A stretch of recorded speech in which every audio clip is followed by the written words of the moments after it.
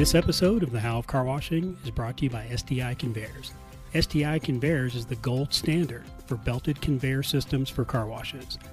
If you're considering a new car wash, or if you're considering a major remodel, and you'd like to put in a belt, you owe it yourself to look at the gold standard STI Conveyor systems.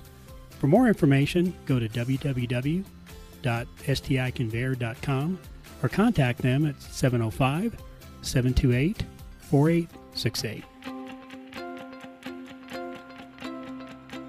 Welcome to the How of Car Washing, the podcast that helps the car wash owner, operator, and manager address the challenges and opportunities associated with building and running automated car washes in today's fast-paced environment. And now, here are your hosts, David Begin and Henry Lopez. Hi, and welcome to this episode of The How of Car Washing. This is David Begin, and today we got two special guests. This is the first time I've interviewed two people at the same time.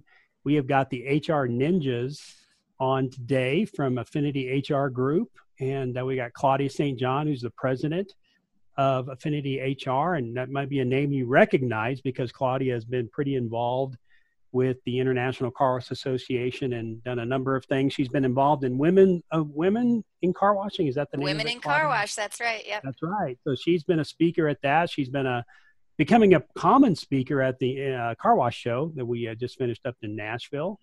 And, she's the president of this company. She's been involved in HR for many, many years, does a lot of things, very recognized person in the HR space. We also have Lisa Ritchie, who's the vice president of recruiting and talent for HR, Affinity HR Group. I always get that confused, guys. I always say HR Affinity or Affinity HR, but it's Affinity HR Group, and I'll try to remember that. But Lisa's with us as well. She's been in the business for over 15 years. She specializes in recruiting for Affinity HR. She's actually doing some work for the International Car Wash Association and helping pick board members.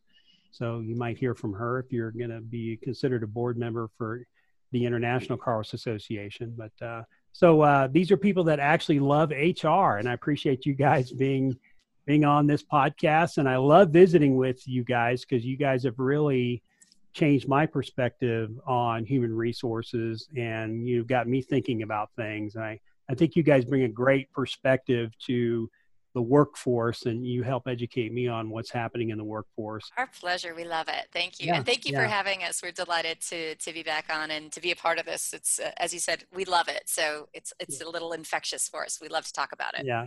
And as an owner and as a manager, how to think about the workforce. So thanks so much for that. I'm going to issue a 10-penny challenge to you, David. Okay. And this is a challenge that I learned about this guy who ran a branch of Alamo Car Rental Agency in South Central LA, right? So not the greatest place. He was not a fluent English speaker, but he had the #1 employee satisfaction and really high client satisfaction scores for his location. And they went in and did an investigation. Why? Like, what are you doing? And he has a 10-penny rule, which I think we should all have, which is every morning he puts 10 pennies in his right pocket. And those pennies represent giving somebody praise or recognition, giving them positive feedback, doing exactly what you want them to do on the job. Not above and beyond necessarily, just doing solid work, what you're asking of them. And every time he would give praise or recognition to an employee, he would take that penny out and he would put it in his left-hand pocket. And he viewed his success at the end of the day. If he had any pennies left in his right-hand pocket, he had not been successful for that day. That's great.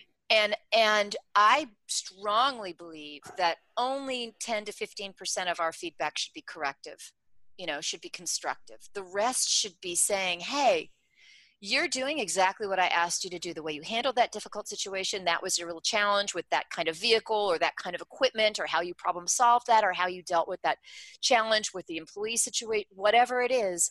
If you see them doing what you want them to be doing, stop and give them that praise and recognition, and they'll do it again, and it will inspire them. And that's what that list was about.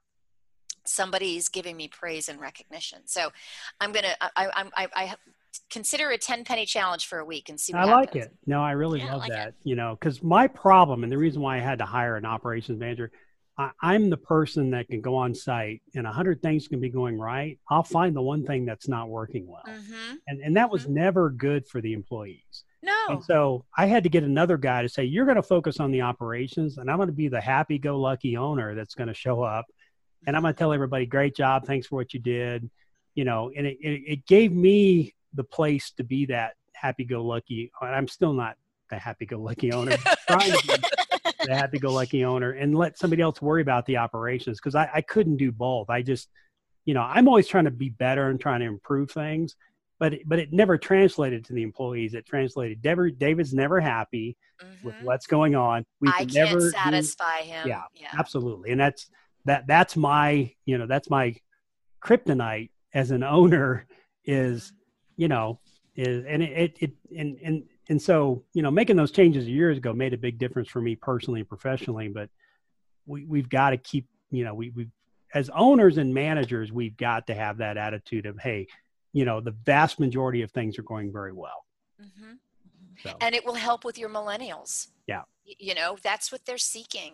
Yeah. They're seeking feedback. They want to know how they're doing and can they do better, but they also want praise and recognition, you know, for better or worse. As I said, you did that to them, but that 10 pennies, I you know, it's a metaphor, but it's actually a very good practice. I love it. Try it, you know? Yeah. I love that idea. And I think it would be really encouraging for people to do that, you know, and just kind of test themselves.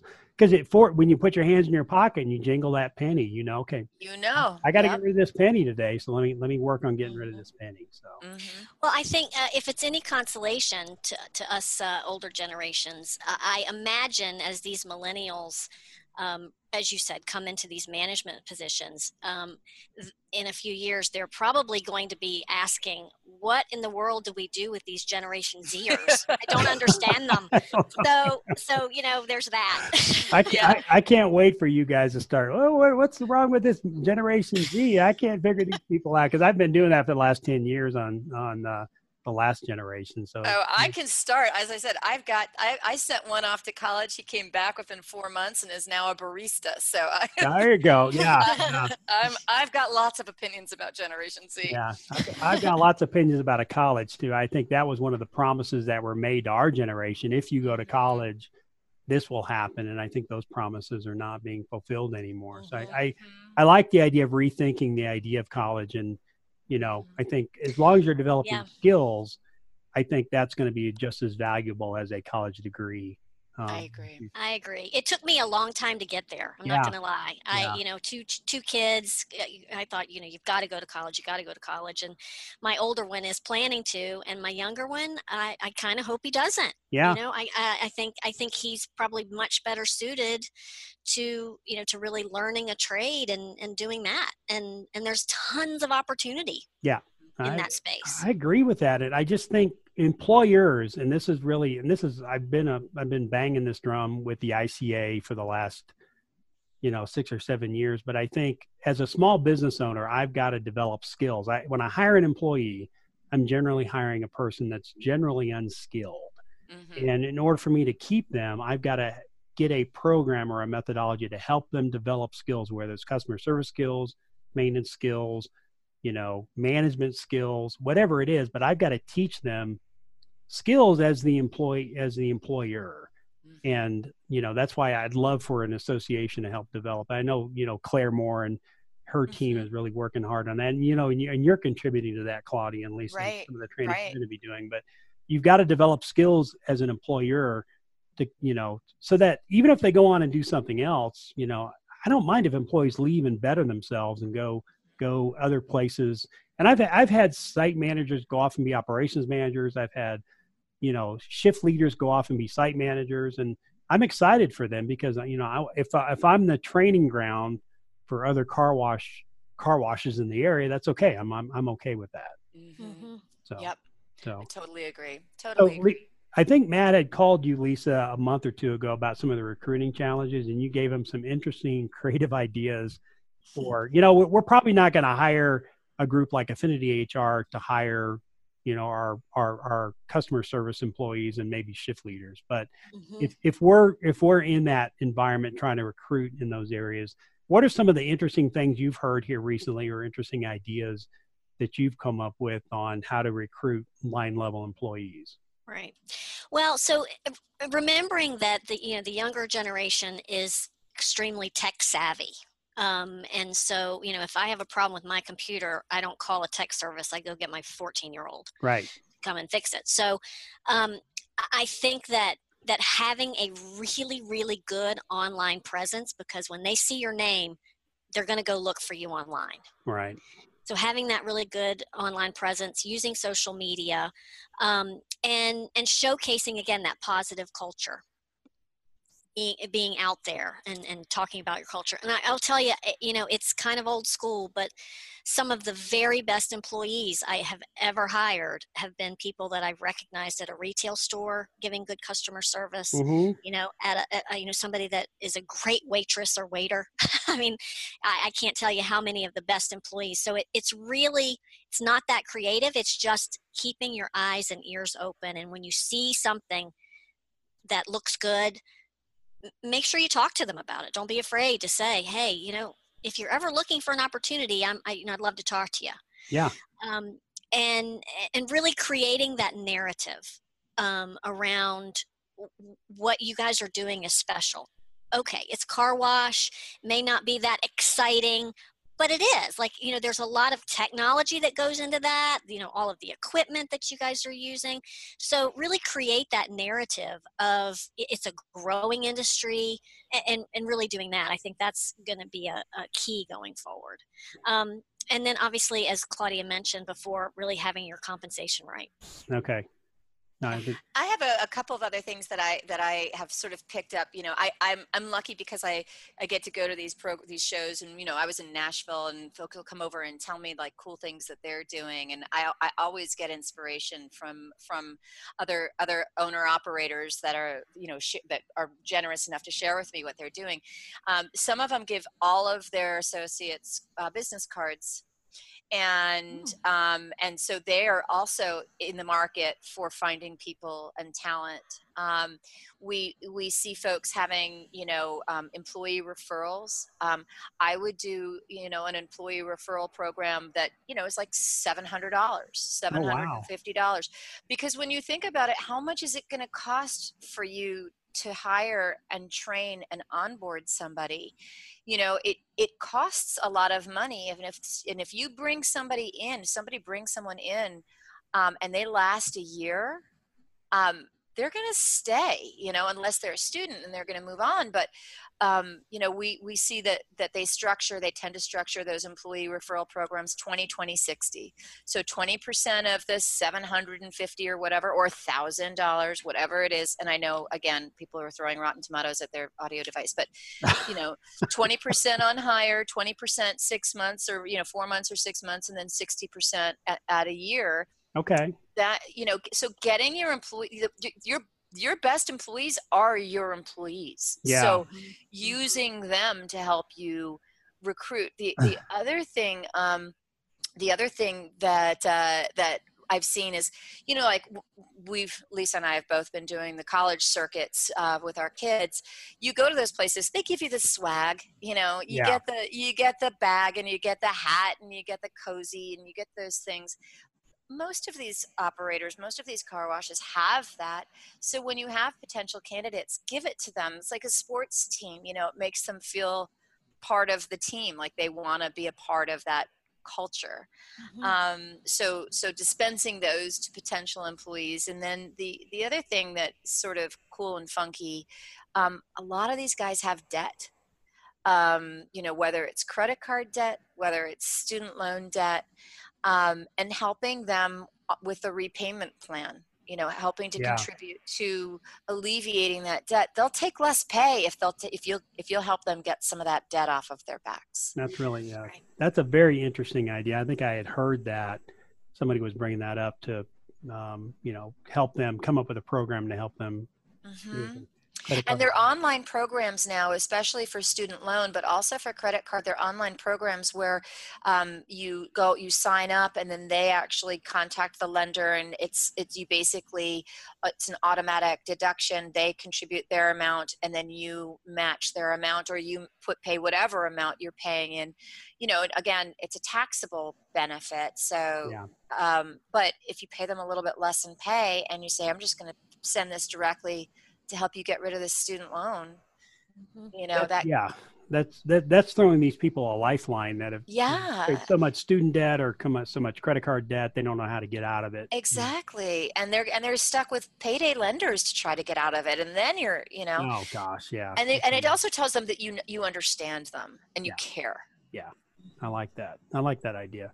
Okay. Which one of you threw out the idea? So we've had problems of ghosting, right? Where this whole, that's a term I just learned about 6 months ago, ghosting, where you get a candidate to say, okay, we're going to have a online in-person interview at 8:00. You have 5 people you're going to interview, and 3 show up or 2 show up. So the other 3 that didn't show up, that's called ghosting, where they just kind of disappear on you. I think it was one of you guys came up with an idea of gift cards. So offering gift cards to people that come interview. Was that either one of you? Lisa, I think that was you. Yeah, I think it was me. I hope, because I don't think it was me. It sounds very unfamiliar. and I'm like, oh, we've got to get gift cards. Yeah, I'm like, that's my older generation hat. We got to give gift cards to get people to interview. You got to be kidding me. Well, and it doesn't have to be a lot, and for some people it won't make a difference. Right. People will still ghost you. Yeah. But maybe that percentage will go down. Yeah. But yeah, it's just another way to get people, because really what you want to do is you want to get across the table from people. Yeah. To be able to tell your story and to get them excited about the opportunity and to learn about them. And I think that, to me, right now, with where the market is the biggest mindset shift that a lot of employers are resisting in some cases. Gone are the days of you just peppering somebody with questions. Like, it has to be that two-way communication. It's got to be the right fit on both sides. And you have to come at these candidates in a meaningful way about your culture and your pay and what makes you guys special. Because there's a lot of other opportunity out there, and maybe, for a nickel more down the street. Yeah. Yeah, no doubt. And I had to finally come to the conclusion, it is what it is, right? When I finally accepted the way things are, instead of wanting things to be different, wanting things to be like they used to be in the 1970s and 80s, I said, this is the way it is. And that freed me up a lot to say, okay, how do I deal with the new way of doing things? And instead of wishing things were different. So if you're an owner out there wishing things were different, stop doing that. Get over it. Yeah, get over it. And start learning the way things are, and you'll be able to make the adjustment. And that really helped me a lot. I got to say, and you guys have helped me with that quite a bit. So another thing on the ghosting, and I just gave a presentation last couple of weeks ago to the Coin Operated Laundry Association. So different, but not a dissimilar workforce and sort of work site. And what they did is they shot videos of the different positions that they have and what they do. So what the job entails, what does it look like, how do they do it? And it's a real detailed sort of overview of what that job entails. And so another opportunity, if you have some candidates, is take a look at this video so that you see really what the job is. And then schedule the interview. Because, some degree of self-selection isn't bad, because otherwise you're going to end up with that dreaded turnover within the first 45 days, because they signed on and started working the job. You trained them and you got them all up and running, and administrative hassle of getting them onboarded, and then they leave. Yeah. So, those people you don't want in the first place. And if they can get a realistic perspective of what the job is, we also have to do that balance between marketing the position, marketing yourself, but being realistic about the job so that they don't leave. Right. Yeah. I agree with that. All that's. And that statistic is 22% of all turnover happens in the first 45 days. Yeah, see, and one thing that I had a consultant I hired, he kind of focused on hiring at the time, but he taught me something that was really important, that people are still interviewing after they've been hired. Oh, sure. So Yeah. and that's where I always made the mistake of thinking, okay, I'm done. Right. But they're trying to justify their decision. Did I make a good decision? Oh, yeah. Company? Yeah. And at that point, they still have the connections with the Lisas of the world. So they still have those options that are out there. And, we developed, and it's free for anybody. So just shoot me an email. But we developed a 4-week learning objectives for folks so that the hiring manager knows in advance, what do they need to teach this person? How are they going to teach them? Who's going to be responsible for teaching that stuff? And then at the end of the week, how did they do? So it's sort of setting up that training, that orientation, having somebody co-equally responsible for that education. And then at the end of the week, giving them feedback so they know how they're doing. Do they need to pursue it a little bit more, or could they move on to something else? So that there really is a deliberate effort to train, nurture, develop, give feedback within that first 4 to 6 weeks. And, the more time you spend, the more time you focus on that first 45 days, the much better off, you're going to be because then they'll be cemented and they'll be rooted correctly to. That's right. Yeah, I couldn't agree more. Giving people the right training up front, setting the right expectations up front, seeing that there's a good path for them. So here's what you're going to, in 12 or 18 months, here's where you're going to be. You're going to be highly trained. They can see a clear path. I think that makes a big difference. So I think it really starts from that very first morning that they come, to your location. And, so many people, you make the mistake of they're not ready. Yeah. For the employee to come in. So, one of the things that, and actually a client shared this with me is, they open at 8, but the first day the person doesn't come in until 10 or 10:30. Yeah. So that they are ready and they have all of the equipment that the person needs. They have their name tag, they have, their shirts, all of that stuff is ready when they walk in the door, because I think it's very demotivating to come in and kind of be an afterthought. Yeah. That's exactly, I couldn't agree more on that. And that's where Matt's been able to help dedicate time. I think the site manager sometimes has difficulty. If there's not enough people running around, it's hard for the site manager to dedicate time to a new employee. And I think that's where, carving off Matt to be able to, he's got bandwidth to be able to do that. I think it's made a big difference. Yep. Wonderful. This episode of The How of Car Washing is brought to you by STI. STI designs, manufactures, and installs complete belt conveyor systems. Their systems are built for the harshest and most demanding of conditions. Delivering consistent quality and value, an STI belt conveyor will keep your wash operating at its peak potential for years to come. If you have any questions about how an STI belt conveyor could fit into your upcoming project or your existing operations, just give STI a call at 705-728-4868. That's 705-728-4868.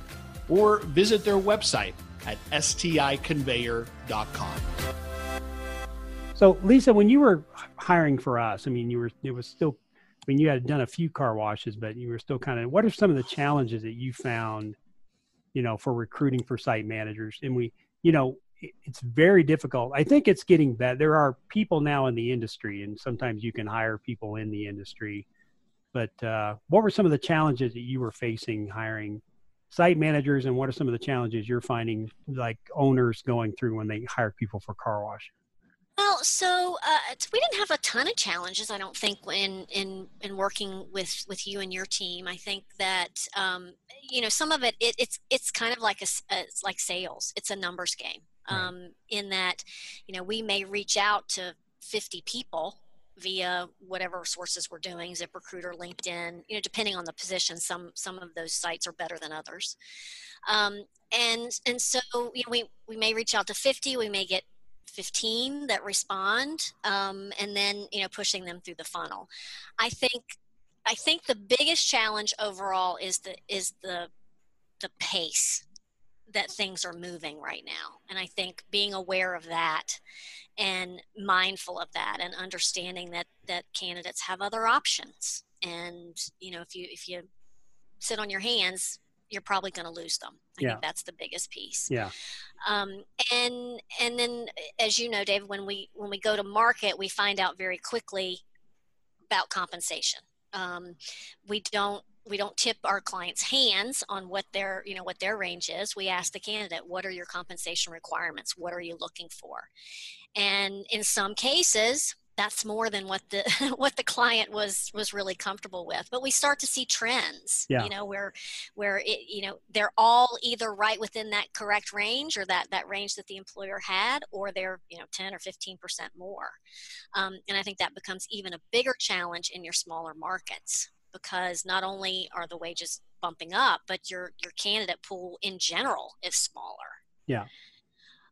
So I think you have to make some adjustments as you're going through this process. I mean, we talk a lot about the bullseye of, if the perfect person were to walk through your door with all of these, all of the skills, what would that look like? What were the skills and experience look like? And then we talk about, well, if we can't have that, then what does one rung outside of that bullseye look like? What can you live without? Like, what are the must-haves that are non-negotiable? And then what are the nice-to-haves?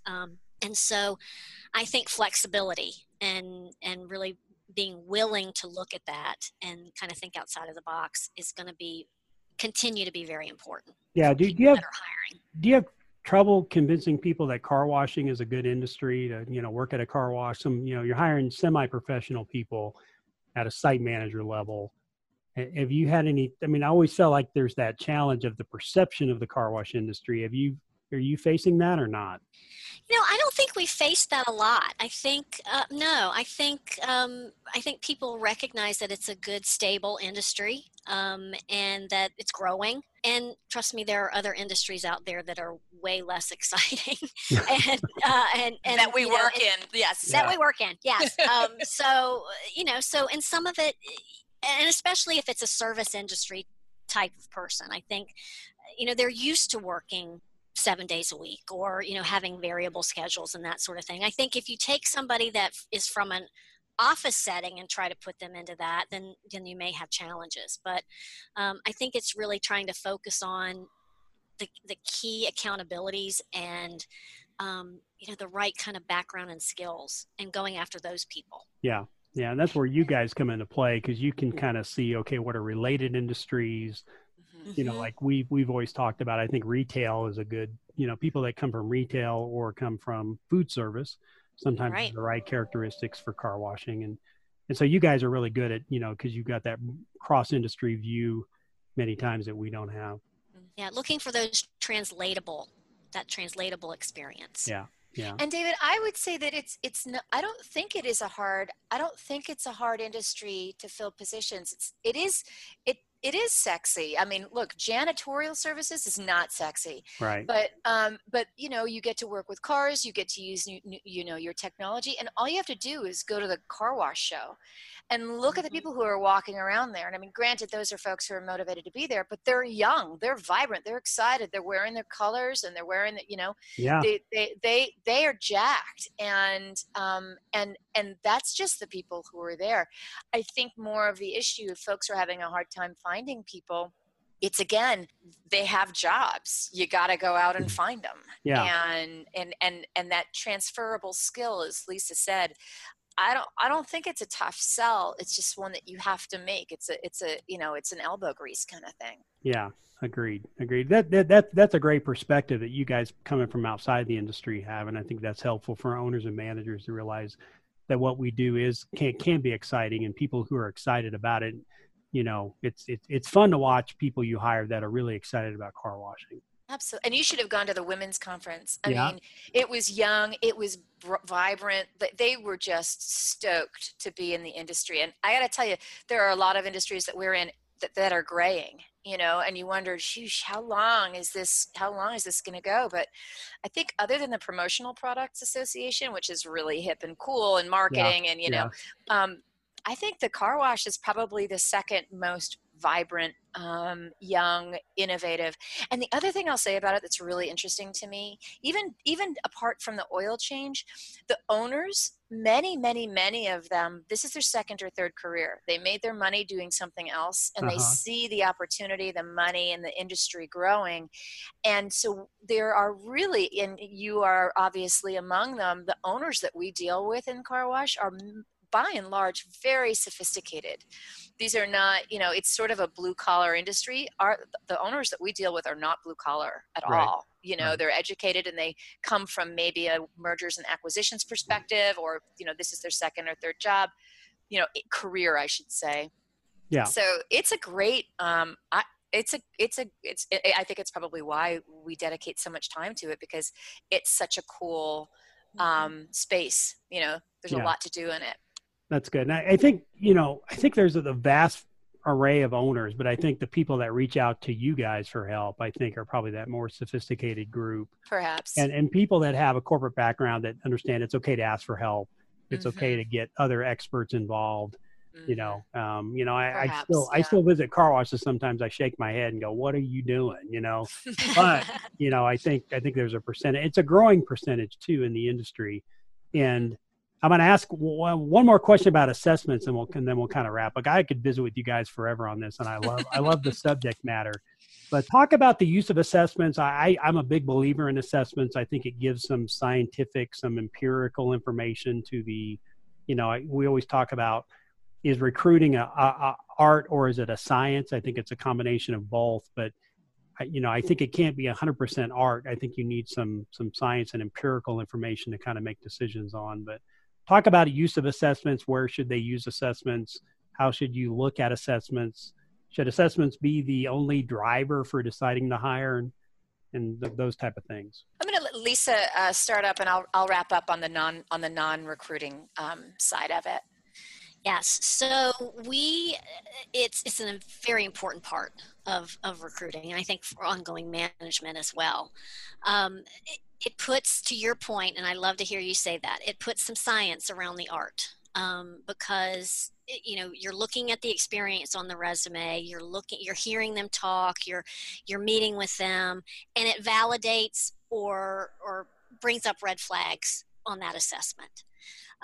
So it really is important to do those, and we use one in recruiting called the Trimetrics HD, and it's a 3-part assessment. So it's a behavioral assessment, a driving forces or a motivator. So how they act is the behavioral, the DISC, and then why they act the way they do, or what motivates them or drives them, is the second piece. And then a third piece is the clarity around problem solving and understanding people and processes. And then also on an internal side, how well do they understand themselves and where they're headed, and they're feeling comfortable in their own skin. And putting all of that together really, again, will validate what we're seeing and hearing through the process. Because as we know, people can interview very, very well. And so again, it's putting that data around it.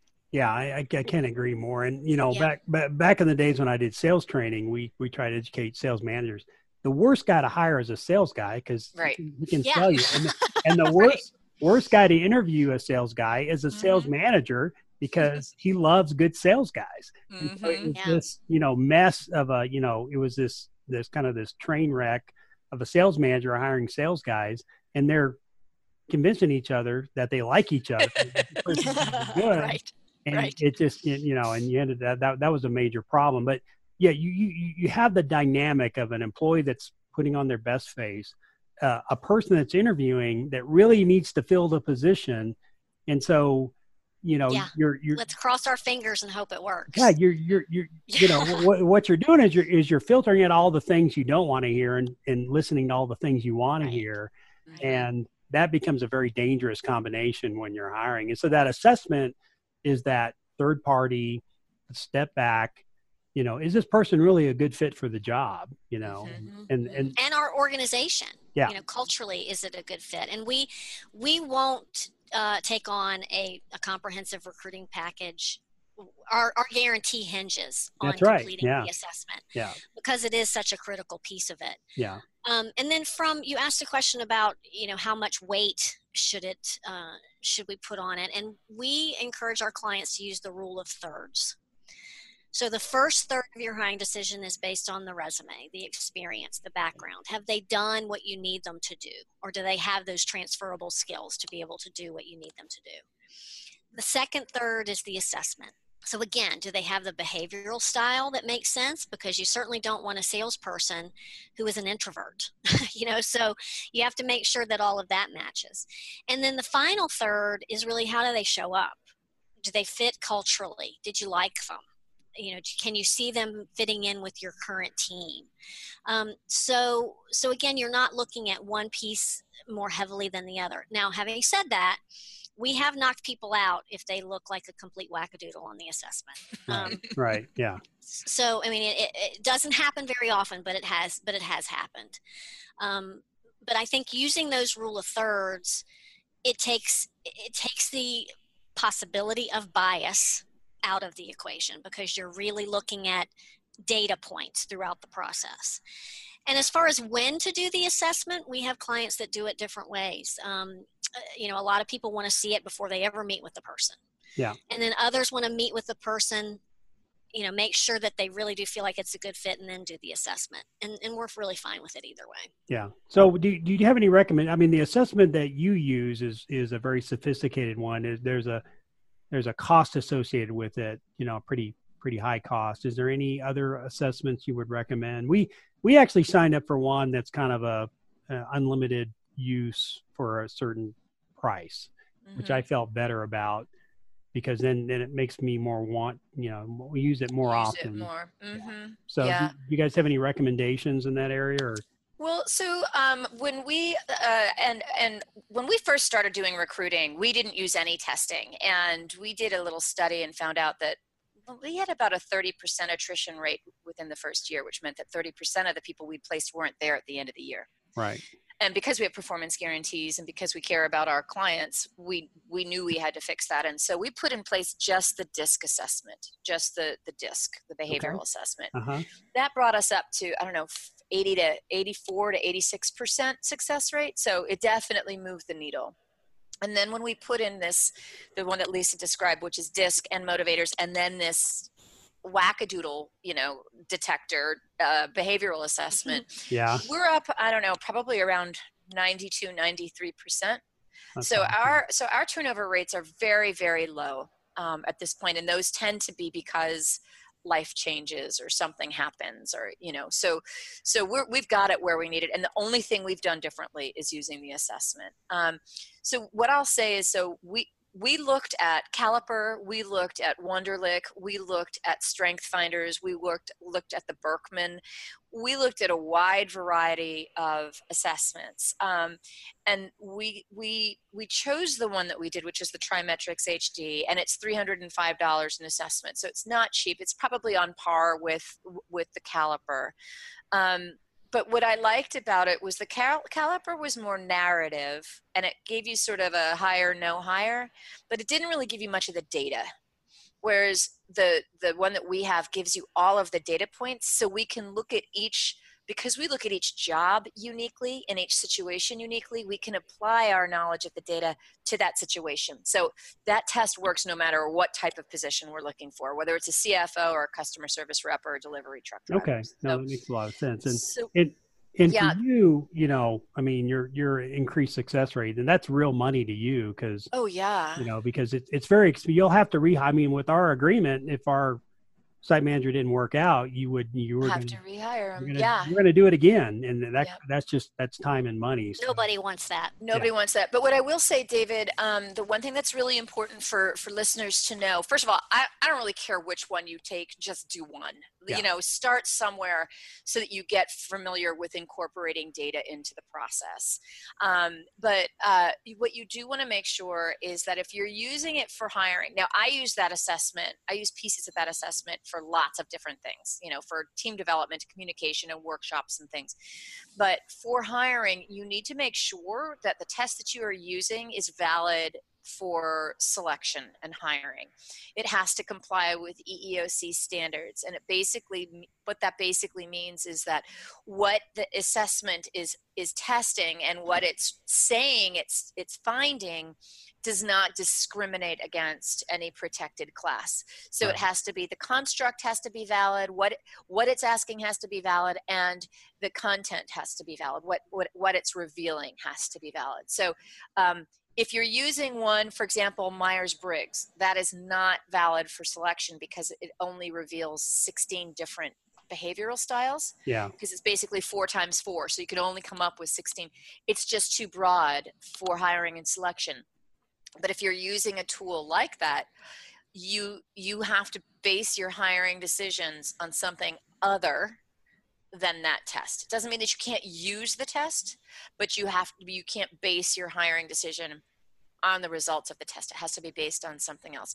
Right. And the other thing I would recommend is that if you're hiring a class of people, let's say sales reps, if you're testing one sales rep, you should test all of your candidates. You need to be consistent in who you're testing. It doesn't mean that you have to test your customer service reps if you're testing your sales reps, but you need to be testing consistently. Yeah, no, that's great advice. And I didn't realize that, you got to be testing everybody consistently. I think that is an important thing. And most of these assessments they have done methodology studies to determine statistically that it doesn't, that it's fair, I guess. Yeah. Is that correct? Yeah. And a lot of times, for example, like we have the DISC assessment, which is part of Targeted Training International. There's also Wiley has everything DISC.